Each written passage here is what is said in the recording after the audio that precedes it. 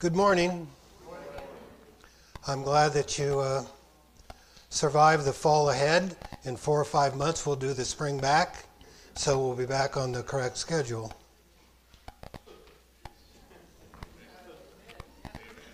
Amen. So this week we had some kind of a holiday. This is what Lori and I had in front of our home.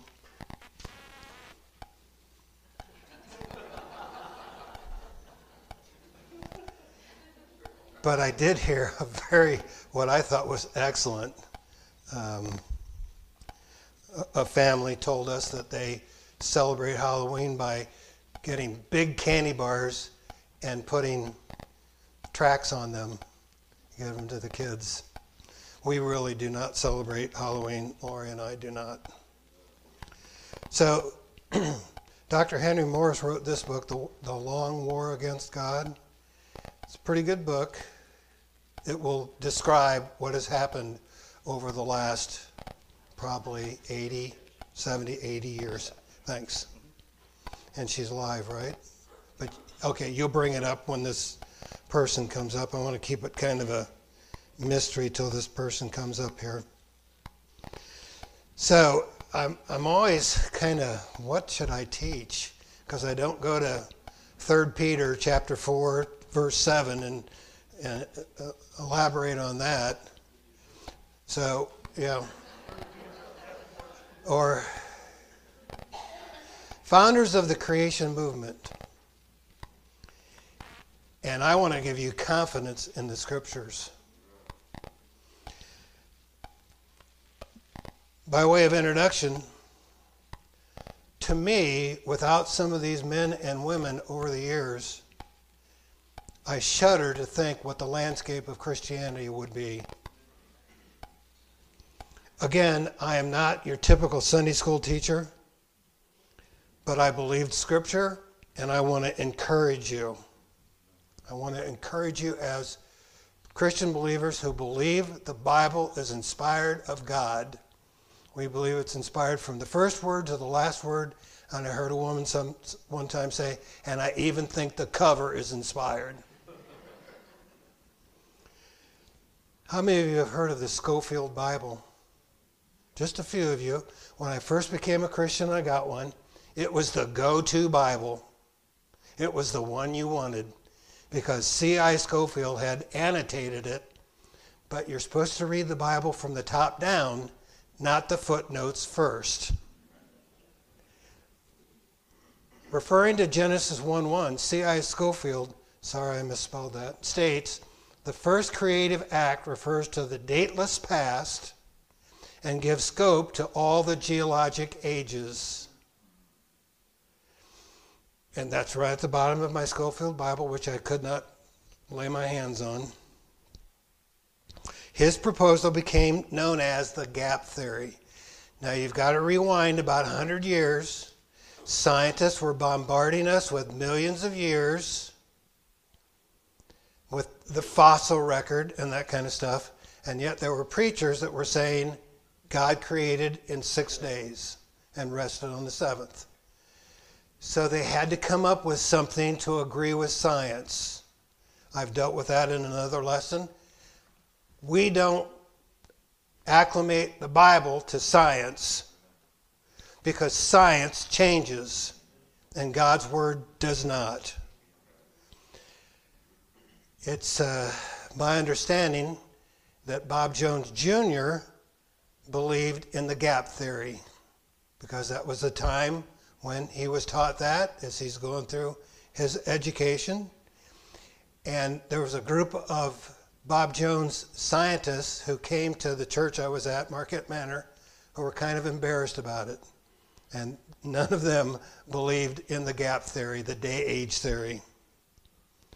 So we've had a struggle over the years, and this gentleman right here is considered to be the father of creationism, and I don't even like to use that word, the creation movement, because ism gives an idea that it's a religion. Now, I met this gentleman when I was at Marquette Manor. I went to a Saturday seminar he spoke. I even asked him a question. I said, because he had mentioned, you really can't study the creation of the world as a scientist because it takes an observer. And then I asked, how come we're using science to argue the different things about creation? And he said, because most of the attacks on the Word of God is because of what scientists say. And that's why I, as a scientist, am doing what I'm doing. Now, do you remember that gentleman I quoted last week?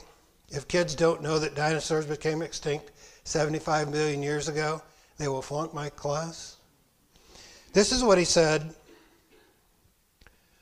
And by the way, I know you backpedal and soft pedal sometimes when you're around people because you don't want to be obnoxious and ornery. These creationist PhDs are mostly unlearned with fake or honorary degrees. He was also a chemistry teacher, so he taught biology and chemistry. And I just want to use that as kind of a backdrop for Henry Morris. I don't know if you know anything about him or if you've read any of his books or seen any of his videos, but he has a BS in civil engineering from Rice University. Would you call that a fake degree? He has a master's in hydraulic engineering from Minnesota. Would you call that a fake degree, a fake university? By the way, for those of you that don't know, bachelor's degree usually 4 years. Master's degree, 1 or 2 years, right? He has a PhD in hydraulic engineering from Minnesota. PhD, you can count on 4 or 5 years, right? We know that that's just a fake degree. By the way, there was supposed to be sound there. Did you want to turn the sound back on? I know we get feedback. Thank you. That makes it more interesting, doesn't it? And he became the department chair at Virginia Tech. Those are pretty impressive credentials. It's not a fake degree. In 1963, Dr. Morris and 9 other young Earth creationists, we are called YACs, Young Earth Creationists, including Gish, founded the Creation Research Society, and I have some of their original magazines back at that time, and I can't put my hands on it. I don't know where they're at. He resigned from his post at Virginia Tech in 1969, and in 1970 founded the Institute for Creation Research. This is my go-to website, icr.org. He wrote more than 60 books on topics that include creation science, evolution, and Christian apologetics. And here are the list of the books that he's written.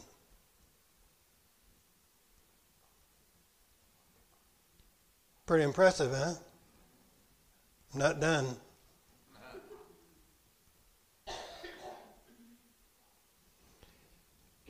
Early in my Christian life, I got a hold of his book, Evolution in the Modern Christian. And for several years at Marquette Manor, I used that book to teach a chapter, a unit for my physical science classes that I taught up there. Interestingly enough, I went to icr.org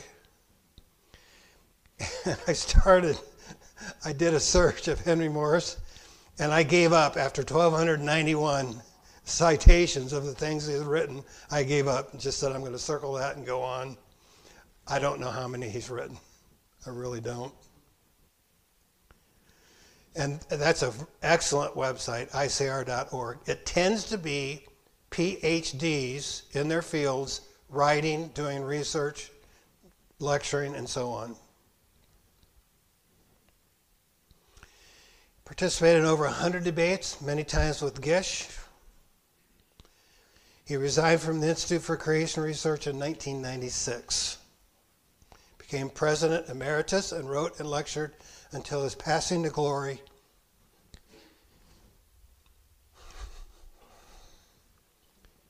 in 2006. I didn't know him that well.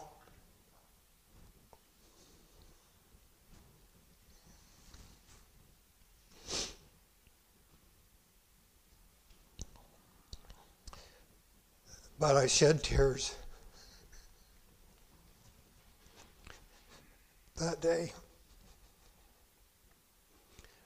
I could put my name here too. Dr. Morris is one of my heroes of the faith. He is the man of the Lord raised up as the father of the modern creationist movement. This is certainly the end of an era in the history of creationism, Christendom. And here he is. 1 + 1 + 1 doesn't make 1. You say you believe in one God, yet you have 3 gods. How can that be? Well, we don't believe in 3 different gods. God the Father, God the Son, God the Holy Spirit. Each is equally eternal and omnipotent and omniscient. Each is God. Well, that doesn't seem to make sense, does it? Well, maybe not human sense. It makes divine sense. And isn't it significant that the universe which God created is a tri-universe of space and matter and time, period, nothing else? Everything is space, matter, time. Tri-unity, and it's not as though part of the universe is space and another part is time and another part is energy or matter. All of it is space, all of it is time, all of it, everywhere in space and time occur these phenomena of matter and energy. And so the universe is a tri-universe which reflects exactly the character of God is revealed in the scriptures. Each is the whole, yet each is necessary for the whole. And in the 3 in the tri-universe. And each of these 3 is also a trinity, if you notice. Space is 3-dimensional, length, width, and height. All this stuff about 10 dimensions and so on that some people advocate, that's not in the real world we're talking about. That's mathematical manipulations on a computer or something. But in the real world, we have 3 dimensions, space, length, and height. That's the world we live in. Space is always identified in terms of the first dimension. That is the foot or the meter or the mile. But now if I'd say draw a line on a blackboard and I say this represents 1 dimension, no, if you can see it, it has 2 dimensions because you can only see space in the 2nd dimension. But we live in a world of 3 dimensions. So note again, space is always identified in the 1st dimension, seen in the 2nd dimension, experienced in the 3rd dimension. And as in the other case, all you have to do is substitute Father, Son, and Spirit for 1st, 2nd, and 3rd. Exactly the same sentence will work. Space is the invisible, omnipresent background of all things, manifest to our senses always and everywhere in phenomena of matter and energy, which are then interpreted and experienced through time.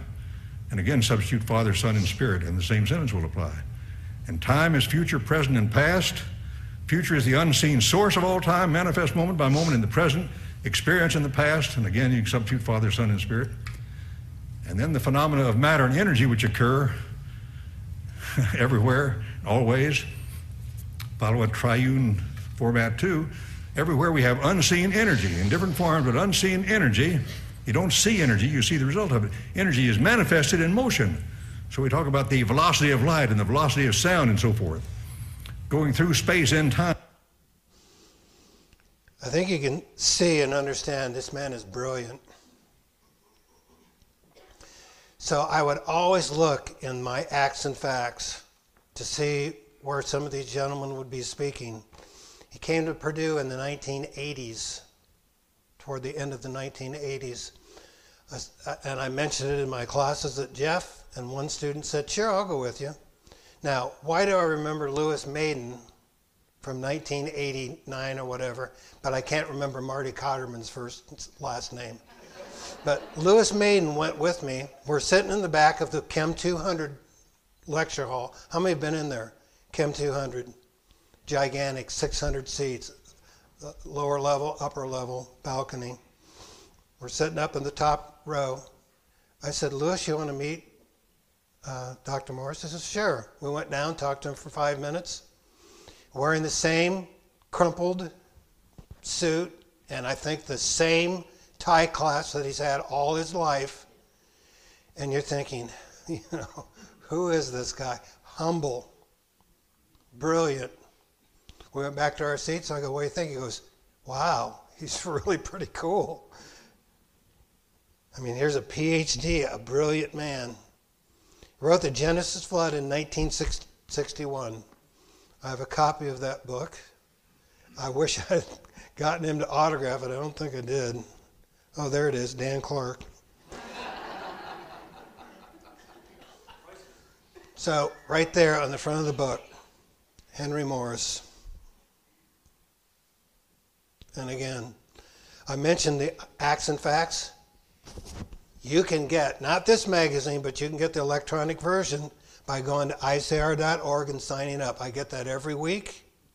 You will find some fantastic articles. You say, I'm not interested in science, all the way from really technical stuff to very simple stuff.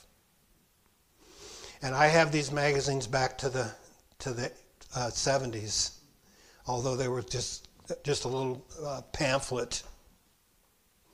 And there are a couple of the other articles. Now, Jesse, this is for you. Come on down, please. You're going to put on safety specs. I understand in physical science, you're studying chemistry, right? And one of the things, you usually can put the shields right over your glasses. Yeah, very good. All right. And this is something very simple, something you could do at home. We'll need a couple of spatulas of this. Does anyone know what baking soda is? Sodium bicarbonate. So a couple of those in one of the beakers there. I took that right out of the fridge this morning, so it might have some cabbage juice in it. Very good. Yeah, a couple. All right, very good. Now, I understand you're studying chemical reactions, and you know the 4 evidences of a chemical reaction? Which one are we going to demonstrate today, do you know? The temperature change? There might be a temperature change. Thank you.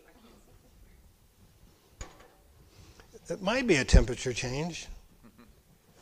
So we're going to need 75 milliliters of that in that beaker there. Do you know what 75 milliliters is? I don't either. It's on the side of the beaker there. Okay, that's good. Very good. All right. Now, pour one into the other. I'll let you choose which goes into which.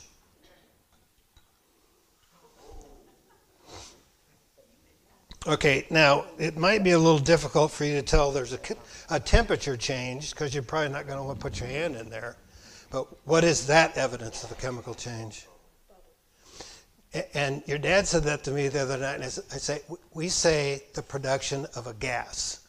Because you could take soap bubbles, right, and blow them. The bubbles there is not a chemical change. The only way to tell whether a chemical reaction has occurred, do you know?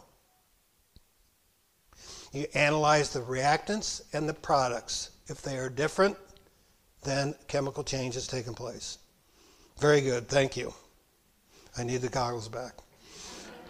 I'm going to ask my lovely assistant if she would put all this stuff on the lower shelf for me while I'm talking about the reaction. So a chemist wants to write a balanced chemical equation. This is sodium bicarbonate, NaHCO3, plus the active ingredient in vinegar is acetic acid, HC2H3O2, and it forms carbon dioxide, the bad guy, water, and salt. Why do I say the bad guy? Because it's getting bad press right now. Why don't we eliminate all carbon dioxide from the atmosphere? Sounds like a good idea? Let's do that. Bad idea. Why? Plants require it. That's a brilliant creator, isn't he? He wrote it with John Whitcomb, an Old Testament scholar. First time I heard this, I go, a scientist with a theologian? Okay. Even Stephen Jay Gould called Morris the founding document, or the Genesis Flood, the founding document, and Morris as the creator of the creationist movement. And they use science and biblical data together in that book, The Genesis Flood. I remember I was introducing the Bob Jones group, and I said, some of you need to get the Genesis Flood. It's very difficult. It's complicated. You'll have to wade through it. Boy, a tough crowd, Laurie. So he wrote it with John Whitcomb, and there are the dates of his life. John Whitcomb has a, you know what a BA is? Bachelor of Arts, from Princeton with high honors. That's his fake degree. You know what a BD is? Bachelor of Divinity from Grace, and then his Masters of Divinity or Theology, and then a Doctors of Theology from Grace. We lost our sound again.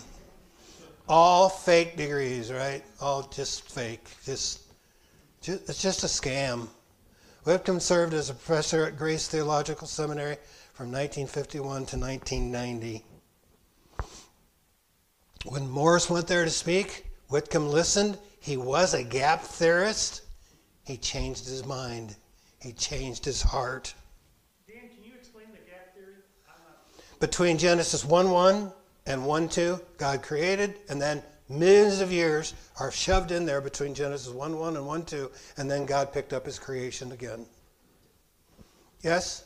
Just a thought on that. I don't know, have you ever heard of Dr. Weston Fields and his book Unformed and Unfilled? He taught at Grace. I make Gary. Cool. Dr. Weston Fields.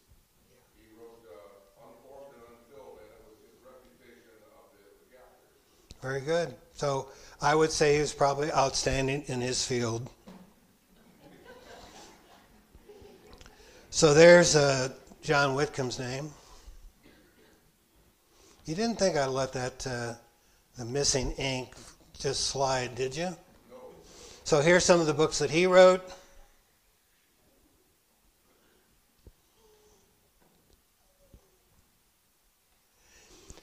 I like this quote. His life and ministry may be summed up in this quotation. I want to be in the full-time business of finding out what God says and telling as many people as I can. There's his picture, and as soon as I saw that picture, I went, Princeton University. Does that look like Princeton in the 40s or 50s? There's an excellent interview with Dr. Whitcomb. Half-born Christians, there's the link. And I remind you, you can email me. I'll send you these links. I include them in my presentations so that I'll have them. Before Genesis was written, it tells us about dinosaurs. What book was that? Job. Yes, Job 40. Behold, Behemoth, God said to Job. He has a tail as big as a what? A cedar tree. He's no hippopotamus or elephant. They flunk on the tail measurement. Now think of it. A tail as big as a cedar tree. And Job, I'm going to tell you where to find him too. He's in that amazing river over there called the Jordan. And there he sits.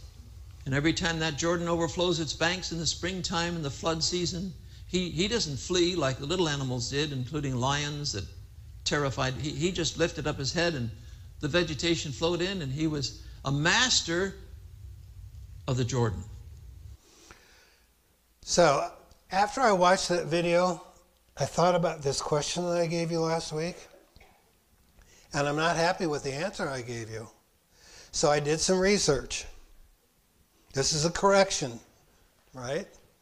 I did some research on it. I went to ICR.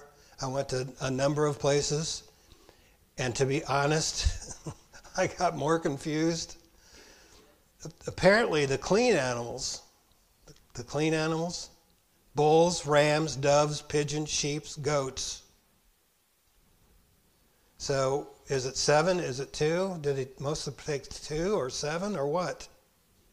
So what I've done is I've submitted this question to the Department of Justice, the Federal Bureau of Intimidation, and they said as soon as they're done investigating all the people who were in Washington the week of January 6th, and when they're done investigating all the parents who have gone to school board meetings to complain about the theories that are being taught and the different things going on in libraries, after they've checked all those out, then they're going to investigate that question.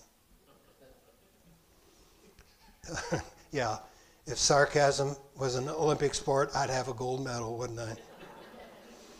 So, of course, he taught theology. This is an excellent, to my way of thinking, what Scripture says about this, the second coming. Now, I have what I think. I just couldn't believe this, because we have, to me, an incredible treat. We have somebody who knows or who knew John Whitcomb.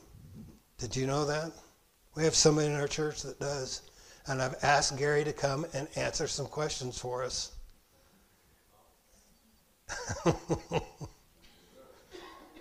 I mean, my personal knowledge of Henry Morris is quite small compared to actually knowing him. So, how did you meet, or how did you know Dr. Whitcomb? He'll turn it on. Well, to begin with, let me say that Dr. Whitcomb would not be real happy with us talking about Dr. Whitcomb today. What he would be most happy about is if we were talking about what the Lord Jesus Christ had done for him and through him. He stated that many, many times.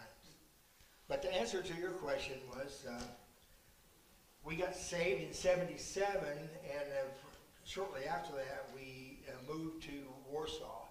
Actually, Jenny became friends with his wife, Norma, first.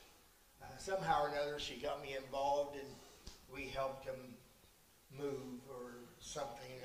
My first memory is sitting around in an empty room, sitting around on the floor, eating Chinese food with them after we'd cleaned the house that they were getting ready to move out of. Later on, I had the opportunity to be director of facilities at Grace Schools. And of course, Dr. Whitcomb was there and was teaching. I had an opportunity also, because I was employed by the school system. It was tuition free. So I took some classes towards a biblical certificate. And I remember many times sitting in Dr. Whitcomb's classes. One of them, I just got to share with you, was God in Revelation.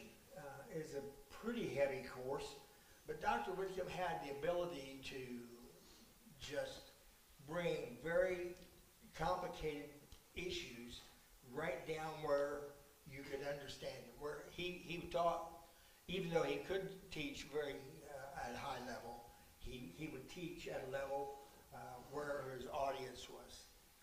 And so after the first session, I was hooked.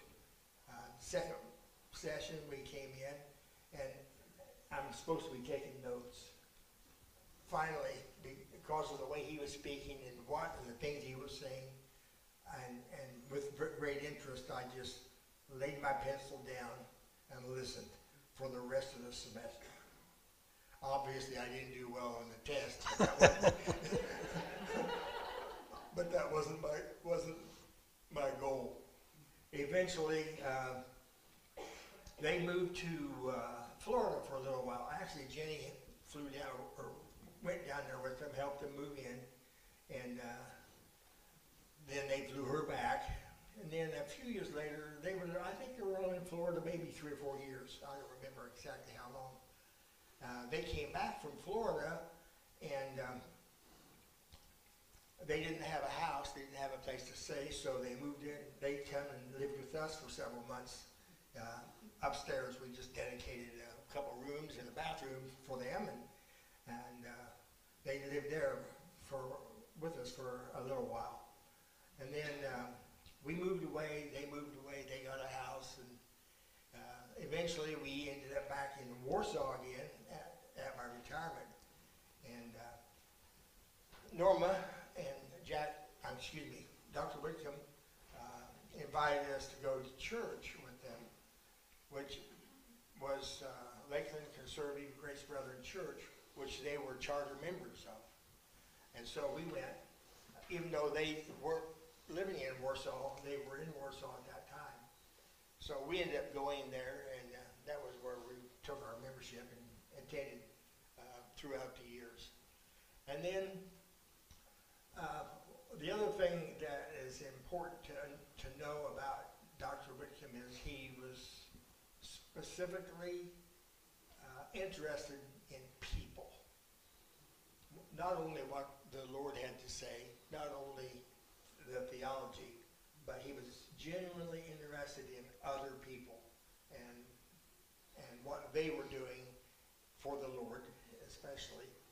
And about every 2 weeks or so, even though their home was in Indianapolis now, from about 2008 to his death, they about every 2 weeks he would either call me, or every 3 or 4 months we'd go down and visit with them for a little while. And one of the things that you can always count on when you would go to visit Dr. Whitcomb was that you were going to go out for lunch and you was going to go to a Chinese restaurant.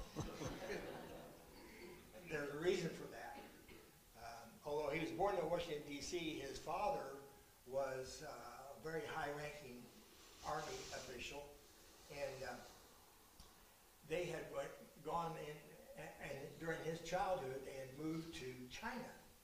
And he was actually raised by a nanny in China, rather than his mother.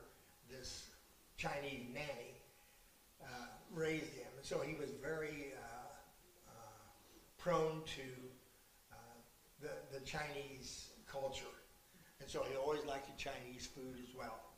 An interesting fact: whenever we would go to the Chinese restaurants, he always would have tracts in Chinese, and he always would give them to the kitchen help, and he always would want to meet them, speak to them for a minute, give them tracts, and go on.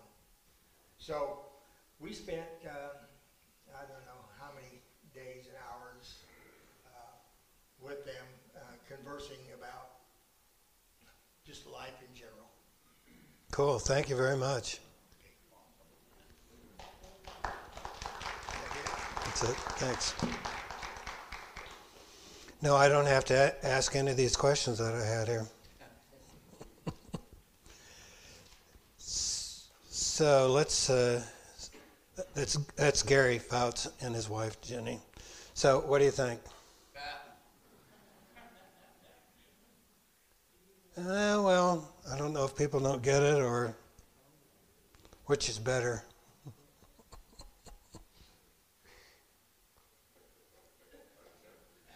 You do know what a group of crows are called. A murder. Okay. Dwayne Gish.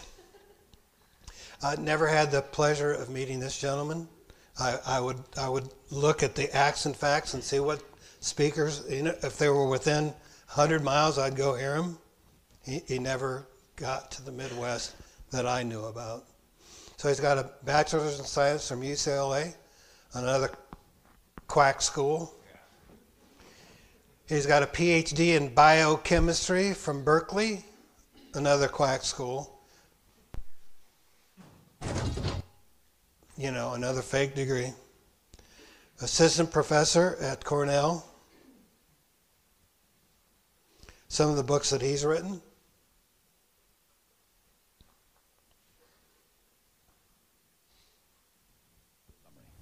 Ladies and gentlemen, 3 or 4 centuries ago, the notion that the sun and other planets revolved around the earth was the dogma of the scientific establishment.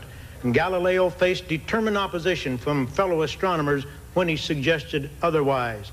Louis Pasteur and others, about a century ago, overturned the established dogma of centuries when they showed that living things never arise spontaneously from dead matter. Today, even though thousands of scientists are creationists and the number is growing rapidly, the notion of evolution remains a stifling dogma. Evolutionists seek to smother all challenges from within or without the scientific and educational establishments, concealing the fallacies and weaknesses of the theory and adamantly opposing a hearing for the scientific. And again, Let's look at the fossil record and see what the fossil record produces. Does it produce these intermediate forms demanded by the theory of evolution? Or do we find that the gaps in the fossil record are systematic? That is, we do not find at any level any intermediate forms. We should expect the phyla, the classes, the orders, families, down to including the genera at least, each would appear fully formed with no transitional form. Now we want to look at first at creatures that are found in so-called Cambrian rocks. Now, he was the one that would do the debates, and scientists would debate him until after 4 or 5 years they'd find out, this guy's going to stomp you. Do not debate him. And so those debates stopped. So I must move on, and I'm sorry we have to have ads like this.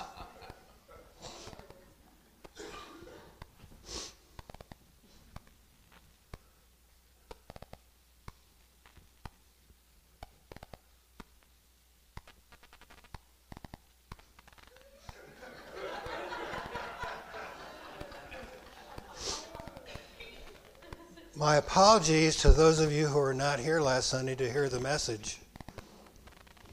The message was on eyesight.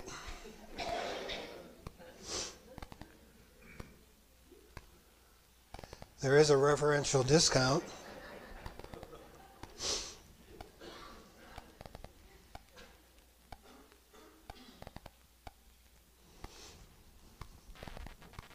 And the first 500 gets special bonus glasses. Now, Lori and I have done this.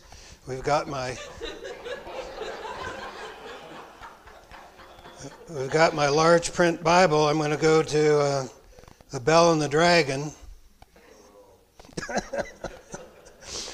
But if you act now, yeah, here we go.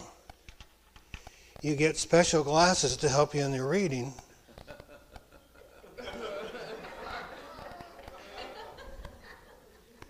All right. So, I'm not sure which glasses you will get. You may get glasses like this. I watched Star Trek. I was a Trekkie. I loved that. In the 60s, it was like cutting edge. You know, Captain Jerk and Mr. Lulu and those guys would go down, beam down to the planet. If I was a crew member and they said, hey, you want to go down to the planet with us? And it's not one you recognize? I say, no, I'll be dead by the first commercial. So this is Geordi, and he's supposed to be blind, and he can see through, okay. Jonathan Sarfati. Creationists often appeal to the facts of science to support their view, and evolutionists often appeal to philosophical assumptions from outside of science. You check. They do.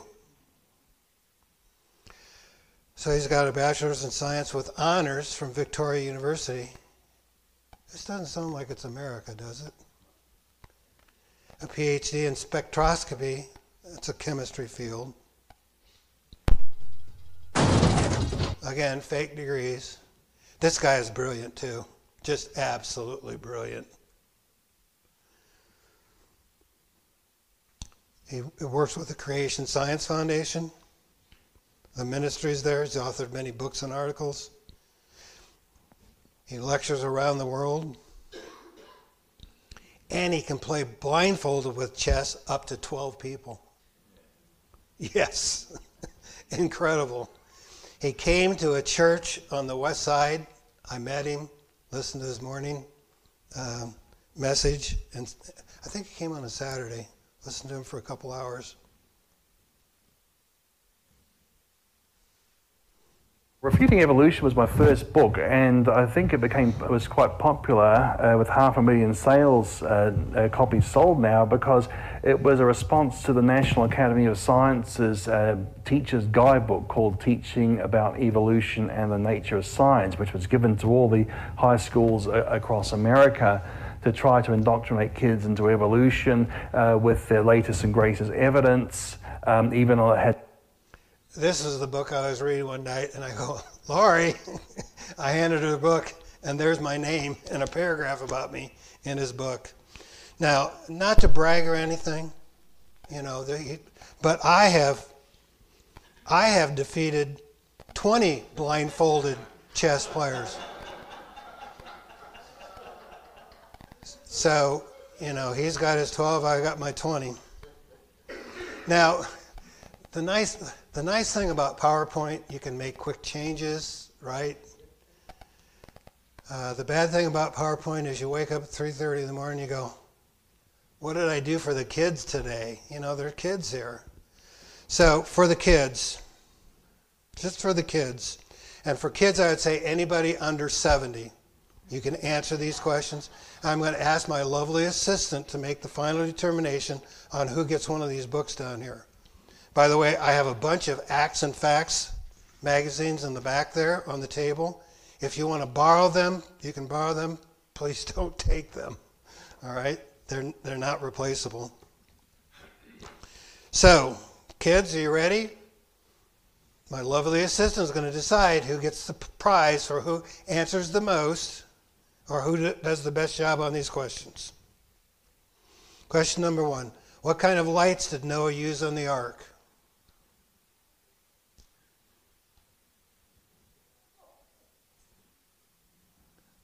Nobody? I don't know, Lori. We may just have to flip a coin. That's who's going to get these prizes up here. By the way, we personally know somebody who did the electrical work on the ark that's in Kentucky. He was a former student of mine, not a Christian at the time. Well, he put in floodlights. What animal could Noah not trust? Who said that? That's good. That's not the one I was thinking of, but that. Yes. Yes, the cheetah. Who was the only person in the Bible without parents?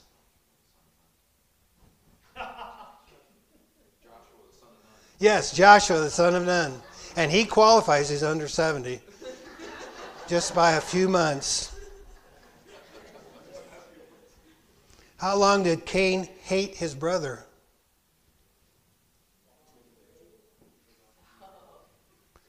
What? Somebody have it? What'd you say? As long as he was able. Pa-dum-pum.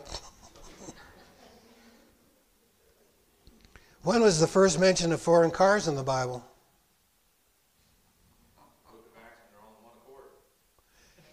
Yes, Acts chapter 2.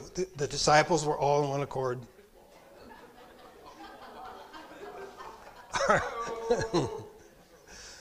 What did Adam say on the day before Christmas? Yes, it's getting close to Christmas Eve.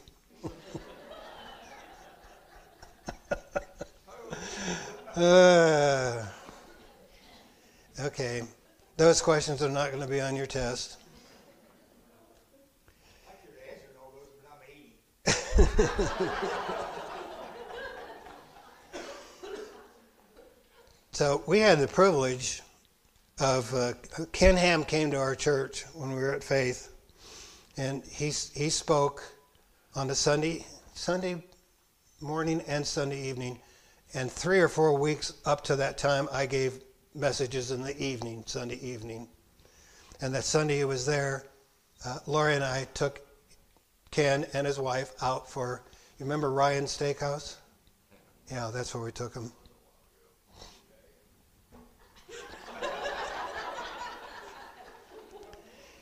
He's got a BS in Applied Science from Queensland's Institute of Technology. He has a Diploma of Education from the University of Queensland. His idea was to become a teacher. He has 4 honorary doctorates. Now those, we had a teacher at Jeff who was very strong in evolution and doing all this stuff. He got an honorary PhD from Wabash, and the kids were required to call him doctor from that point on.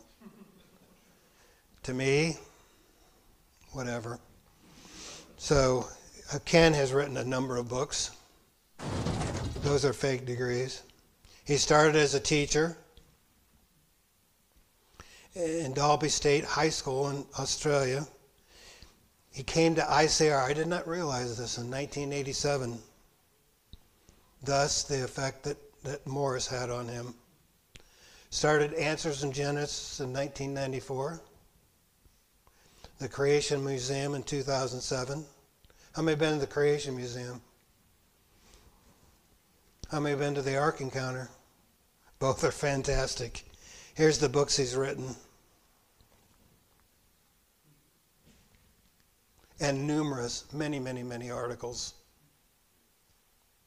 The word apologetics, 1 Peter 3:15 says, always be prepared to give an answer or give a reason. And the word answer or reason comes from, or defense even, comes from the word apologia, from which we get a word apologetics. It means to give a logical reason defense of the faith. And so the Creation Museum is really a walk through the Bible, what we call the 7 C's of history, answering skeptical questions of this age that cause people to doubt that you can trust the Bible. In fact, the first 4 C's are the geological, biological, astronomical, anthropological history that the world says is not true. And sadly, a lot of the church says we don't need to believe it. But if that history is not true, then how can the gospel based in that history be true? What about all of our doctrines, like the doctrine of marriage based in that history? And so the Creation Museum and the Ark are apologetics facilities. What we're doing is we're giving you a defense or giving you an answer. We're answering questions as you go through and look at what the Bible teaches about the history of the world and the gospel based in that history. And at the Ark, as you go through the Ark, we have answers to all sorts of questions that people have. You know, it's interesting. I've traveled around the world for the past 40 years. And no matter what country I've gone to, even third world countries, when they hear that you're on about the Bible and Christianity, they ask the same basic questions. You believe the Bible? Wait a minute, we live in a scientific age. Science has disproved the Bible. How can you believe the Bible? There's no evidence for a flood. How could Noah get the animals on the ark anyway? Well, how do you explain all the races of people and black people and white people? Well, there are no black or white people, and there are no races, by the way. There's only one race. We'll mention that a little later on. And what about dinosaurs? Didn't they live millions of years ago? And doesn't that disprove the Bible? Doesn't carbon-14 disprove the Bible? How do you know there's a God anyway? Or where did God come from? And wait a minute. Science in this age has proved that the Big Bang is true and that we evolved from ape-like creatures. How can you believe the Bible? Who's heard questions something like that? You heard those? Yes, we have. But you know, the problem is a lot of people don't know how to give that defense or give that answer. And so today's session, what I want to do is go through quickly and just give you an overview, and that's all it's going to be, an overview, so we don't go into a lot. So, Laurie, I'm putting pressure on you. Who gets the free book down here?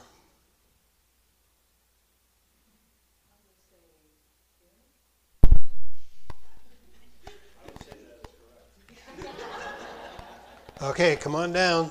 On the second shelf here, there's a book for you. Okay. Then finally, that was simple. Take the top one.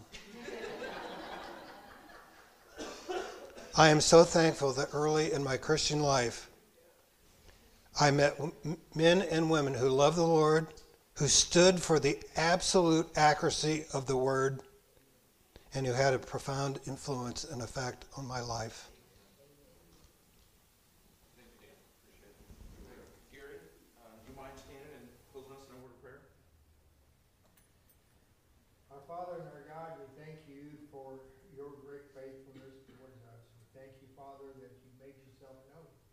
to us in so many ways. We thank you for the finished work of Jesus Christ on the cross on our behalf. We pray, Father, that we would be faithful in serving you in all that we think, say, and do, according to your plan for us now. Bless me in Christ's name.